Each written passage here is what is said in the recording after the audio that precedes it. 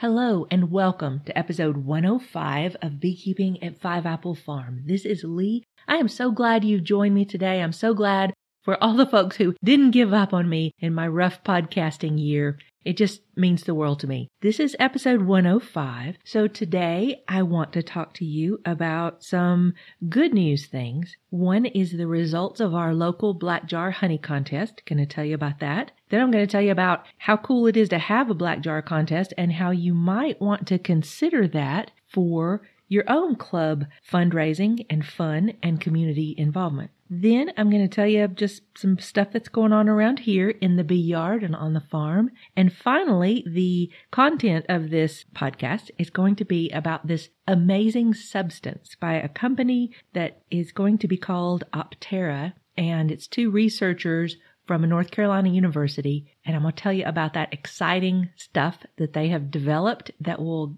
make selecting for hygienic bees so much easier. And I think it's really going to make a difference in the queen quality in particular that you're going to be able to get in the future. So I'll tell you about that. Let me apologize for my voice today. I have allergies. I have a lot of allergies. It is so dry here this fall. The leaf dust is just everywhere. And we live on a dirt road. So man, the cars going by with the dust and the leaf mold and then just the leaf dried, whatever it is that's allergenic about a forest full of dry leaves. Hard to sound good on the radio if you can't breathe through your nose, but I'm going to do my best. All right. This is a delightful thing that I'm going to announce. I'm going to read from the Facebook post of our local Tocane Beekeepers Association. Congratulations to the winners of the 6th Mayland Black Jar Honey Contest. First place was Ed Googe of Blue Rock Apiary with a summer wildflower honey. Second place went to Ann and Jim Coomber of Happy Apple Bees in Burnsville with a light summer wildflower entry. Third place was a tie between Ed Gooch's second entry, a late summer sourwood blend, and Knox Petrucci and Allison Wisely of Heart's Relief Apiary in Yancey County. A wonderful turnout of more than 100 honey lovers at Home Place Beer Company and more than 33 judges casting their blind taste test. Money raised will be used by the Tocane Beekeepers to support volunteer education and outreach to schools and civic clubs to improve understanding of the importance of honeybees and other pollinators. Special thanks to Home Place for hosting us. They then go on with a long list of the also-rans, and I'm in the list of the also-rans. Didn't win a thing. Had a strategy that didn't work. So let me tell you my strategy. It has worked for another beekeeper. I think, if I remember correctly, it worked for my beekeeper friend Michelle one year that she entered. I could be messing up this story, so Michelle, give me a call if I'm messing this up. But I believe she entered a goldenrod honey, which is a very pungent and unique and odd honey to enter in a contest, in a taste contest, and ended up winning or placing, I can't remember. So for this year, I knew there were going to be a ton of entries for two reasons. One is our club has grown tremendously. We have a lot of beekeepers. I am so impressed with the work that our club officers have put in. I'm so grateful to be in a community with a growing, thriving club like this of every kind of different beekeeper and all ages. It's really thrilling. But anyway, so my strategy in this crowded field that because of the ton of beekeepers that we now have in our 3-county area, that's Avery, Mitchell,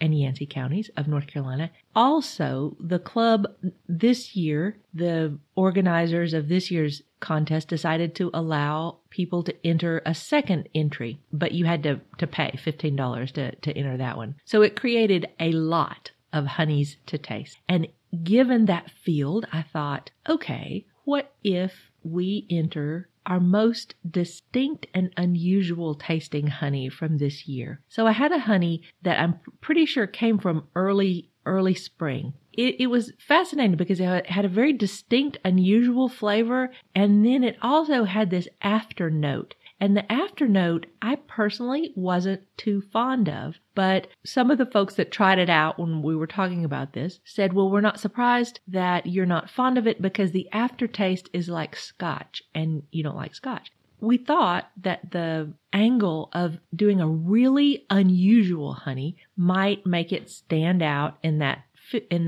field of, I think 16 entries. Oh well, it didn't work. Unfortunately, I don't know how many votes I wasn't able to attend, and I don't know how many votes the honey got. So it may have just turned everybody off because they're like, that's a weird tasting honey. But I think it was dandelion honey. I noticed that part of that particular bucket part of the bucket had a little crystallization going on, and I believe I've read that dandelion honey crystallizes very quickly. But it had this really bright, distinct, unusual flavor that has grown on me. We gave that a shot. It didn't work, but it was fun. And I have to say, the winners could not be better people. Now, I don't know the couple that was tied with Ed for third. I don't know those folks. Maybe I'll meet them at the Bee Club meeting tonight. But Ed Googe is an absolute treasure in both our community and our local Bee Club. He is, he's almost flunking retirement because he's working so hard.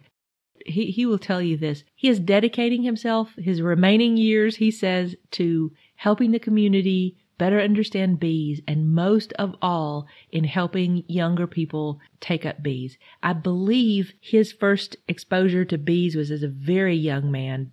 It never left him. So decades later, when he had the chance to take up bees, I think he was living out west. And so he did for a while and then got busy with life, didn't do them. And now in his retirement, he's come back around and he is absolutely knocking it out of the park. He is teaching, mentoring. He's an officer in our Bee Club, just a complete joy to have in our community. So bravo, Ed. It is so well deserved. And in this contest, I can say the exact same thing, that the second place winner, Anne and Jim, they are another treasure in our community. See, I can just talk about people because they're not here to stop me. Talk about another treasure.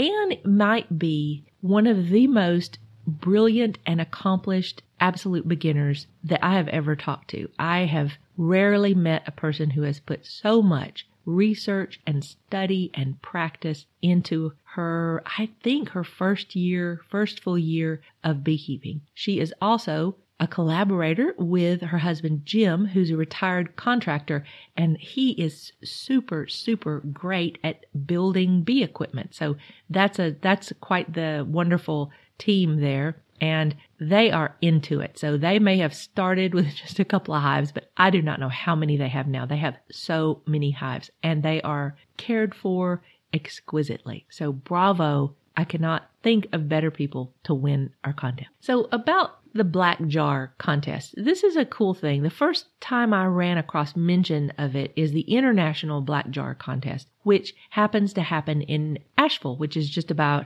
an hour and change from where I am. And it is an international contest that any beekeeper with an entry fee can enter. They do it once a year. It is multi-levels. They have so many entries that they divide them up into categories. So there's like international categories, there's local club categories, there's an entire category of its own for sourwood, there's a category of entries from the southeast, et cetera, et cetera. So it's a giant contest, and they do multiple rounds. And so if you win in your category, then you advance to the finals, which how it used to be, I haven't looked this year, but how it used to be is they would kind of get celebrity judges, local celebrity judges, people know, and chefs and that type of stuff for maybe they get it down to 8 finalists and then they do all the tasting. And let me tell you, if I'm not mistaken, the top prize for that contest is $10,000, or at least it was one year. You might want to check that out. That's the International Black Jar Honey Contest, and it is based in Asheville, North Carolina. You might want to enter. The proceeds from that contest go to a research project that a small group in Asheville is doing. But a black jar is very different from the honey contest like at a state fair or whatever. A black jar is strictly by taste, and to accomplish that, the jar of honey is completely covered. In our club, we use these little cloth velvet bags that fit around a 1-pound queen line jar. So you're required to enter the contest with a 1-pound queen line. And then part of your entry is you have to do a second jar, and that's a donation to the club. And at the contest, they auction off gift baskets and that type of thing. But anyway, a black jar, because it covers the honey, your eyes won't help you. A lot of people, if you put honeys out in front of them, they will just visually gravitate toward whatever the lightest color honey is. Because people buy a lot of commercial, allegedly clover honey from the grocery store. Who knows what it really is. And so they're used to that light, golden, kind of thin, runny honey that's like this really generic taste and color that people imprint on.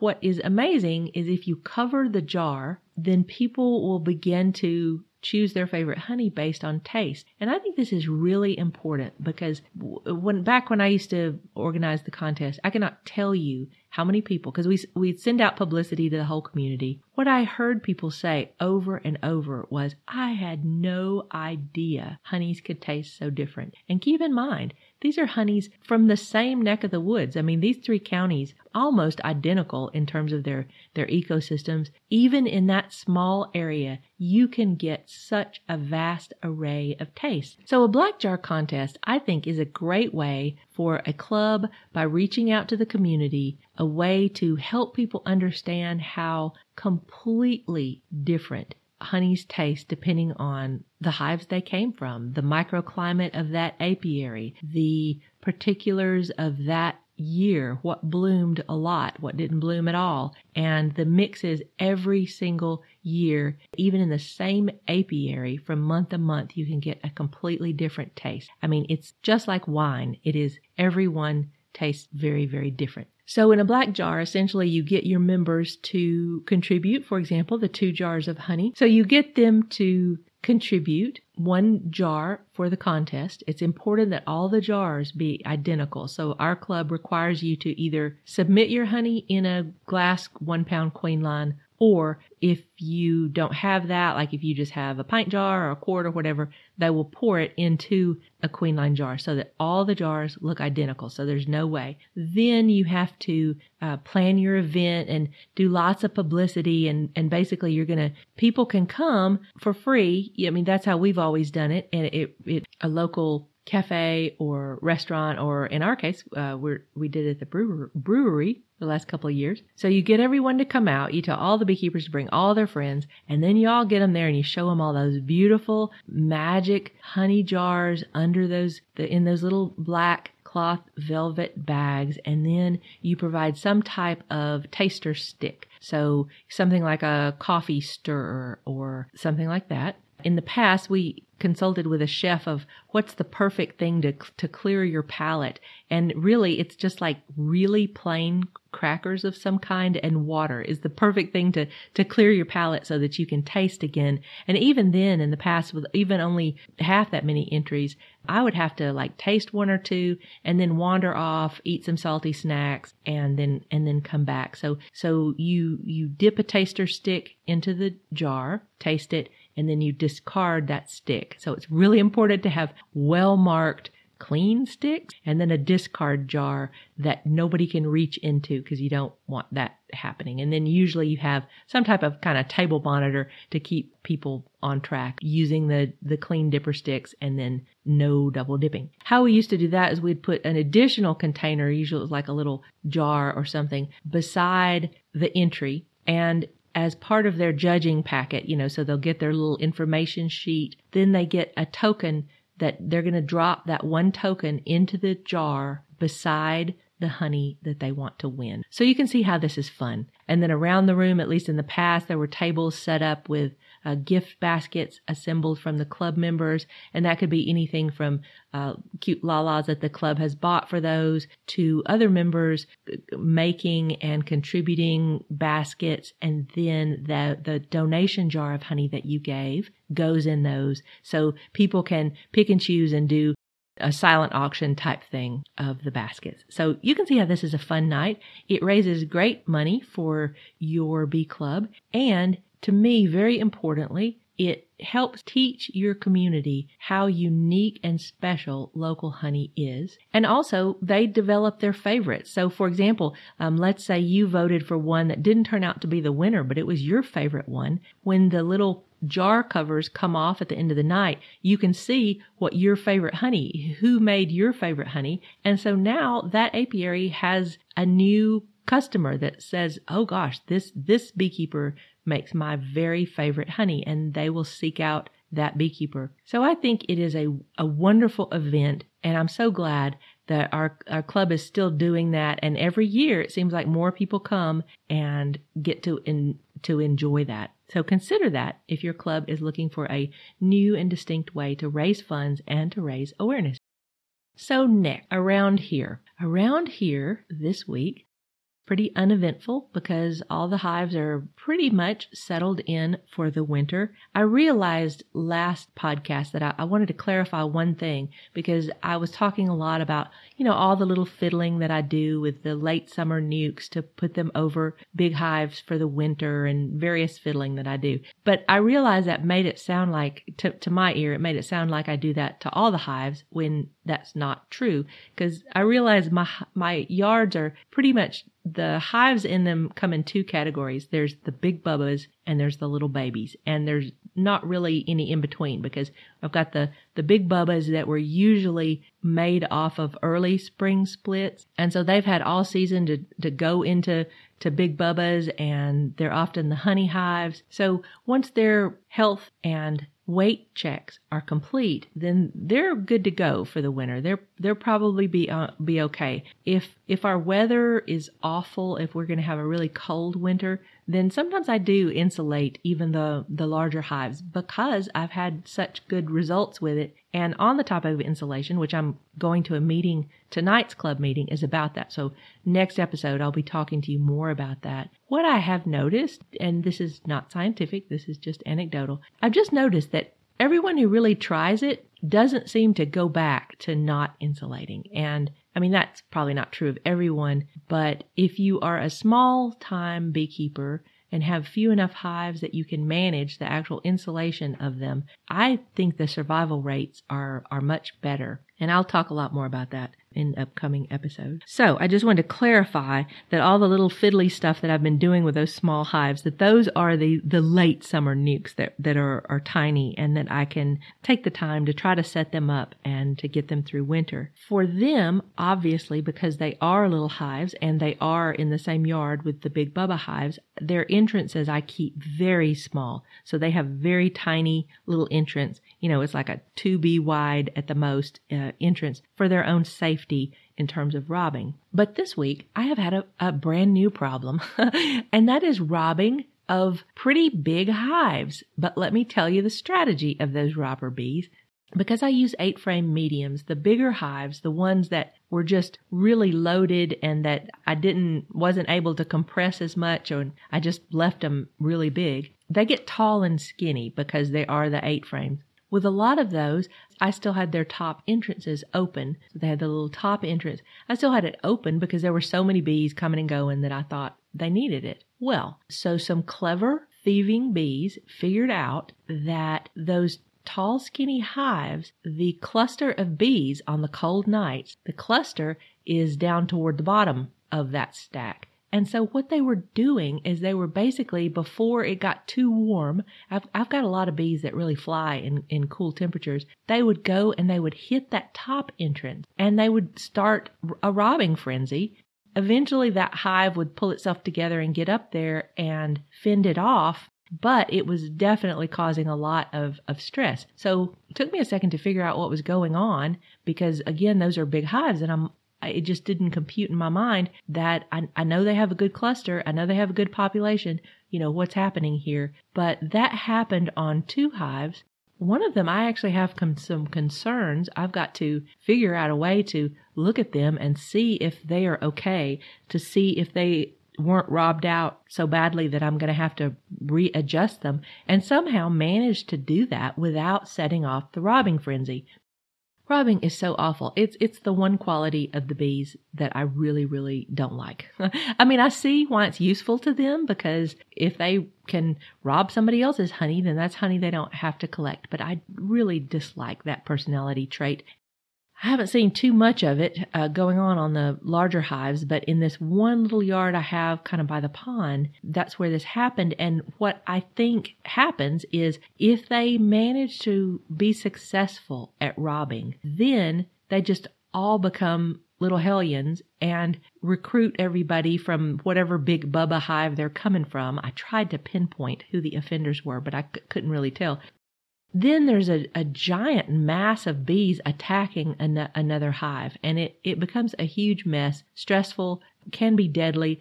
If they rob out enough, then even if the little cluster manages to survive, then they're gonna starve to death. So I've got one that I'm actually concerned about, that I've got to figure out how hard they were hit. And then the other one, I think they're going to be okay now that the beekeeper in question went and put hardware cloth, the little 1/8-inch bee hardware cloth, over the top entrance. So we're still having warm enough days that I'm allowing them that ventilation, but nobody can go in that top entrance and start causing trouble up there at the top when most of the bees are down at the bottom of that tall, skinny stack, at least when the weather is cool. So interestingly, knocking on wood here, the little tiny nukes have been fine because they have those little tiny entrances that they protect and are able to protect. But it was that robbing thing was a strange occurrence. And actually how I noticed is I have an area, it's kind of like a pole barn. It's a peculiarity of the way the farmhouse is built, but it is sort of a covered outdoor thing, but it doesn't have walls.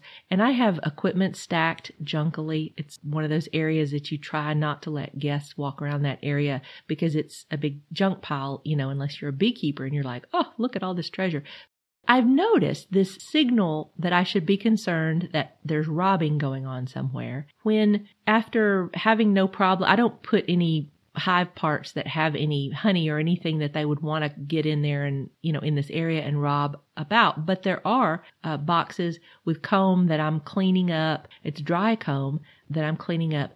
If I walk out there, I see bees in that area just sniffing around everywhere, then I become very concerned, because they do that in the fall. Once the flow really stops, they'll come sniff around everywhere looking for everything. That's what fall bees do. But if they haven't been there and then all of a sudden they appear, and I can actually see this out a window. I can see if there's bees in this area. And if I see that, I'm like, somebody is getting the robbing thing going, because you may have unfortunately found this out in your yard that once the robbers are successful, then they just become a gang that's intent on knocking off whatever hive they can do next. And as a result, they are sniffing around. And that is a behavior for beginners.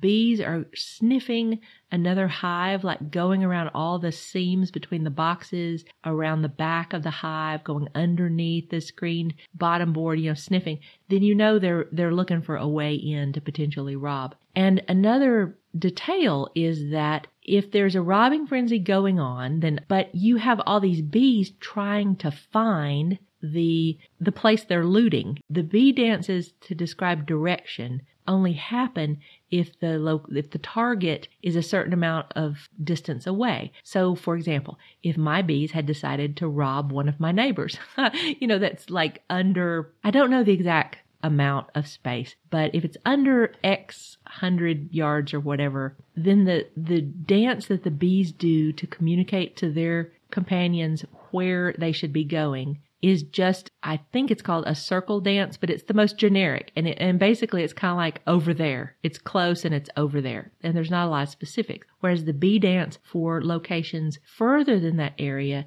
contain actual distance and directional information. So the effect of that is if they start robbing in the same apiary, and this is an apiary that's just kind of on the other side of the pond from each other, then it's a very general directions. It's like it's over there. What happens is the would-be robber bees who are trying to join the badness, they just have to go out and basically kind of sniff around, and you'll see them. They just kind of go out in bigger circles sniffing around. So a lot of them end up anywhere you have bee equipment because they're like, hey, is this it? And then they'll eventually, unfortunately, find the hive that's being attacked. Robbing has been a part of my week. I hate that. I do not like the robbing, but at least I got those fixed up. I got the top entrance covered. And on both of those, I did the little homemade robbing screens on the lower entrance just to give them some time to regroup. One of them that seems to have worked beautifully. And then the other one, I am concerned for their viability after this event. And so I'll have to go check that. And then in other weirdness here at the farm, so as the leaves are coming off the trees, the back room in our house looks out onto a ridge that's on the other side of a creek. So it's high up and there are very tall trees on that ridge. At the very top of one of the very tallest trees on that ridge, there is probably a swarm, was probably one of the swarms that I lost, who decided to build out in the open. So they are on the underneath of a large branch at the top of this giant tree, and they've built comb. And now that the leaves are off, I can see it. I was standing there and going, what is that? And so I got the binoculars. Sure enough, it is a colony. There's probably 6 or 8 sheets of comb. The whole thing is easily the size of a basketball, maybe larger, and it is just out in the open. That is both amazing and weird and also kind of sad and depressing because they won't make it. And on one hand, it's probably good that any genetics that think they can live outdoors in this area, it's probably good that those genetics are weeded out. But it is just the oddest thing I've ever seen. And I have a view of it right out window. I can see that it's there, and if you pick up binoculars, you can see that they're still active. They're big enough. They've gone through multiple nights in the 20s. There they are, still going. If they are the robbers, I just want to say, then I will not be sorry to see them go. If we have a polar vortex, because whoever it is attacking the hives, they're pretty rough. But that's the weirdest thing to happen this year, I do believe, with the bees anyway. Well, I've run on so long, I think I'm going to divide this into 2. And so I'm going to tell you about this little article that I got offline that was about the researchers that have created a product. So what happened was, I believe it was month before last at the Bee Club, I saw in the invitation email, they said that it was a part of this research group was coming with a substance that they've created that should make it easier to select hygienic bees, and that this substance would be available to the everyday beekeeper. Well, I was instantly very interested because if you know about selecting for hygienic bees, it is not easy. It is not easy at all. In the past, the methods that I'm familiar with, commercial queen rearers who are doing this type of selection, and there are not many of those that I can tell. So they either have to use dry ice or liquid nitrogen to kill a patch of brood on a frame. So they put that super cold stuff over a marked area of sealed brood comb. And then they have to go back, like in 24 hours or something like that, and count how many of those cells that, had now dead brood in them were cleaned out by the bees. And that is one of the ways that you can document which colonies are the most hygienic. And it is a quality in the bees, it is a skill to be able to sniff out what's going on under the cappings. Because, Varroa reproduces under the cappings. And so if the Varroa have, for example, killed the brood and that brood is dead, or the brood's dead from anything, a hygienic bee will go in, open that, haul out the dead larva and throw it out the door. And so you can tell if on the hives that they do that freezing and then they go back in a set amount of time, if you're evaluating 100 hives side by side, it's very easy to, easy in that last part, it's very easy to see who is the most hygienic, who has cleaned out the most brood. Now, there is the caveat that hygienic behavior is something that in breeding bees, you want some, but you don't want too much. There are actually bees that are so hygienic and so OCD that if they have any questions about the brood, they will yank them out. And as you can imagine, that doesn't allow you to build up a decent bee population. So that trait is kind of interesting. But on a backyard level, that's pretty much impossible to do. I mean, yeah, you could do it if you happen to have a liquid nitrogen or dry ice at hand and just have lots of time and lots of hands to do all that work. An even more laborious way to pick out hygienic bees, once it was realized that a different aspect of that hygienic behavior is actually uncapping and recapping brood. And this is even more fascinating. So there are certain types of bees, it's a trait in some bees, that if they know that there are mites or they suspect that there are reproducing mites under that cap, they will actually remove the cap. But what's different is they don't haul out all the larvae, because just by removing that cap, from what I understand, it affects the humidity or maybe the temperature or a combination of the two enough to mess up the varroa that's reproducing. Once they have done that, then they recap. And the only way you can tell that was through this laborious process that poor grad students would have to do, where they would have to take caps off brood, if you can imagine. And you can tell from the underside of the cap if it is the original cap or if it's been taken off and replaced by the color of the wax under a microscope. So talk about laborious. That one is important because it is a variation on the hygienic behavior that is important. But for the backyard beekeeper, all of those things are not easy, and there are very few people with the number of hives and the setup. Well, if you're a backyard beekeeper and you're not raising queens that are going to make you a bunch more money if you can sell them as hygienic. And believe me, there's so many ads in the bee magazines for like hygienic queens. But I notice, they don't talk about how do they know they're hygienic? What method do they use? How hard do they select? All that stuff. It's kind of gray area. It's kind of like seeing natural on the label of something. And you're like, what does that mean in this context? There was a article I read years ago, which is kind of fascinating. And so I might be butchering some of the details, but this is the gist. And that was that in some area, I think it was either a part of Italy, maybe an island off Italy or Greece or something like that. But I believe it was definitely an island or a particular region that had these phenomenally hygienic bees. And come to find out, it had been a truism among the beekeepers there that they liked the bottom boards. They had the solid bottom boards. They liked a clean bottom board. And that was just culturally something in the beekeeping milieu of that area, that if you had a hive that looked pretty good, but they had a messy bottom board with lots of stuff left on there versus a good hive that had a perfectly pristine, clean bottom board, they would select the bees that did the clean bottom board. And it turned out that was associated with hygienic behavior.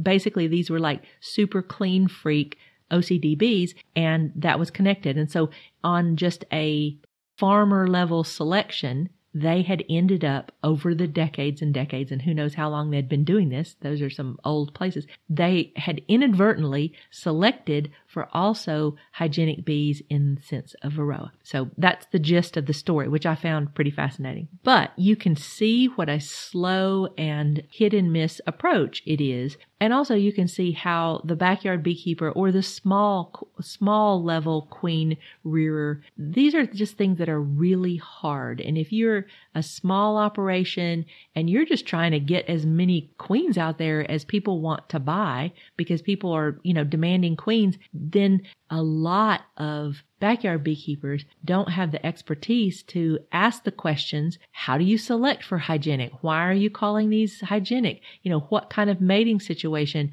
are your bees in that they are going to keep that hygienic? Or do you have the number of hives that would saturate an area with your genetic pool? Or are your hygienic virgin queens going out to mate with just the grab bag of whoever is in the neighborhood? So it's been something that's very hard for a small operation to do.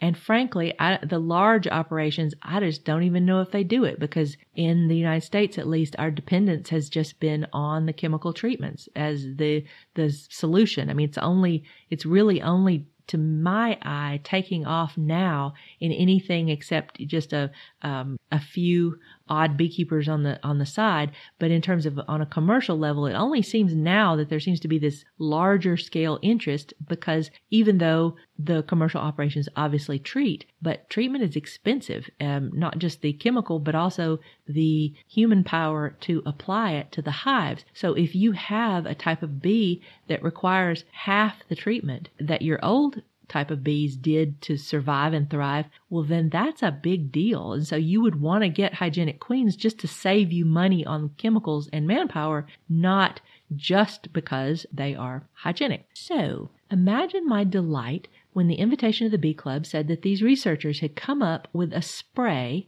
a liquid spray that you could spray on a brood comb in a particular way, and then within a matter of hours, you could look at that area and then tell what your most hygienic hives are. This just blew my mind. I loved it because it's I'm assuming some type of pheromone spray that these researchers from a North Carolina university developed. It should give a hygienic bee the signal to clean out that area. Now, and again, the detail being, I don't know how specific that pheromone is, and we'll look forward to learning it, of whether it's just the general distressed brood smell, which would make a hygienic bee clean it out, or a dead brood smell, which would make them clean it out, or if it also somehow gets the bees that there's something awry going in there, and you might actually have the uncap recap bees. I'm not sure about all the details yet because the product's not out yet. They do have the patents on it from what I read.